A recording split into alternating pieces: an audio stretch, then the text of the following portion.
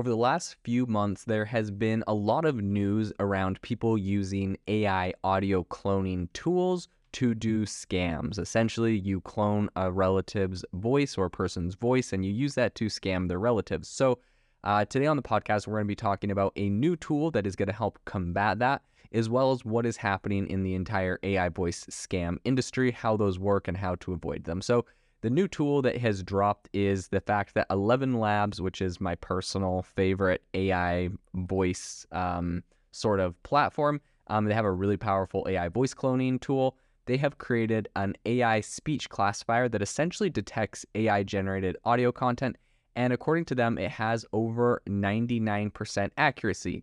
So essentially, this new AI speech classifier works by allowing you to upload audio samples, and they scan this for specific unique characteristics, and they're able to tell if this audio file was generated by 11 Labs. So if 11 Labs was the person that actually generated the file, it can confirm with almost 100% certainty if the file has not been modified. So I think what is an important caveat to this is that this really only works for content that they have created if you want to get that 99% accuracy. However, for content that has undergone codec or reverb transformations, this classifier still has a 90% accuracy. And they did say that this like 90% accuracy, essentially it drops if the content has been further post-processed or additional tracks have been added. But overall, I think this is a really powerful first step towards classifying content that has been created by AI. And since 11 Labs is the #1 cheapest, but also, in my opinion, it's one of the better voice cloning softwares out there, I think that this is a big step for them. They're probably the one that is the most used, most widely available. They have an API. And so I think that they're really making a good stand against kind of some of this malicious use of AI. Now, the reason that this is important is because there has been an epidemic over the last couple months since a lot of these tools have come out of spam and scam AI voice calls. So typically what a cyber criminal does is that they'll make a phone call and they'll say that, they're the IRS or they're a healthcare provider, and they'll, ask, or, the classic extending your auto warranty. In any case, they have a bunch of different scams and they essentially ask people for money, and it's usually older people that get tricked into this. Now, they've taken this up a notch now that they have the ability to clone, people's voices, and in some cases, as little as 3 seconds of someone's voice can be used to successfully make a clone, and they can use that to then go and scam people. So McAfee did some research recently, and they reported that 77% of victims in AI-enabled scam calls said they lost money, and more than a third of those victims lost over $1,000. So this is obviously something that is, costing people a lot of money. This is something that is proliferating into the scam economy. I think it's important to know that AI-enabled voice scams, essentially they use these AI voice cloning services and, take a classic scam call a step further and make it seem like it's coming from someone you know.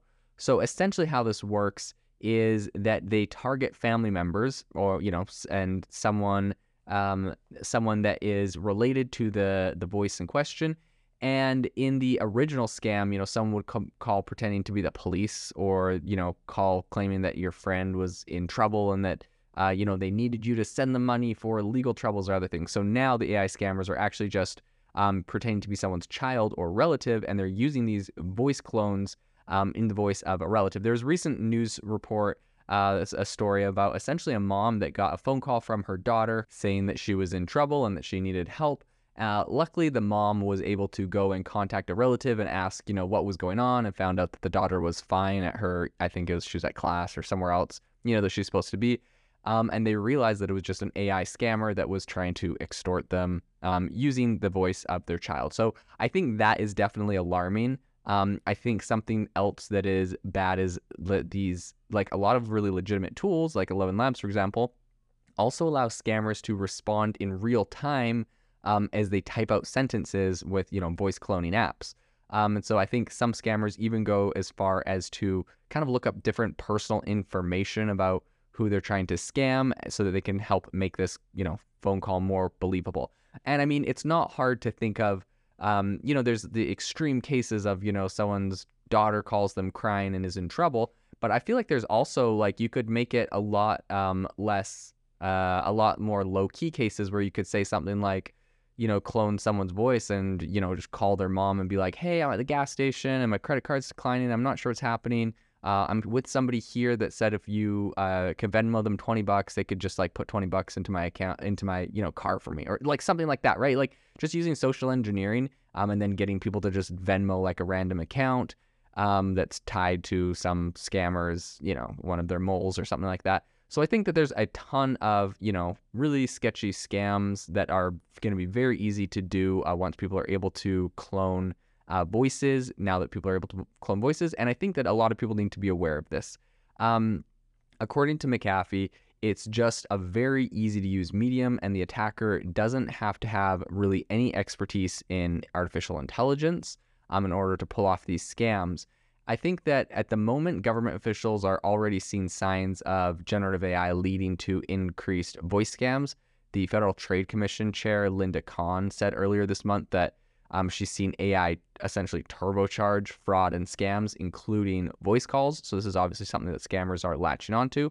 And I think that the McAfee also did a survey, and they found that nearly half of adults, so 45%, said in the survey that they would respond to a voice note or voicemail from a friend or loved one asking for money. And 48% that they said that they'd send money if they got a note saying a friend or loved one was having, car trouble or was in an accident. So I think these AI voice cloning tools that criminals are using, it's tricky because they have a lot of legitimate cases that, make it, you wouldn't want to just outright ban them. For example, I've used them to help me record different content. A lot of people use them for, like authors using them to help record an audiobook, or people with speech impediments use them to communicate. And so there's a lot of like legitimate use cases, which make this hard to ban, but it's definitely tricky as a lot of these are being used by criminals. So AI-enabled voice scams obviously require quite a bit of effort, and not all criminals are going to be willing to make that effort. But I think, for high, you could say high reward, or like large scams, this makes perfect sense, and you definitely are going to see this proliferating into that industry. I think telecom providers at the moment are also in the last stages of rolling out a really big it's a call on authenticity technology essentially, and it's allegedly going to help flag robocalls and spam calls as they come in, which of course, if that happens, is going to be amazing.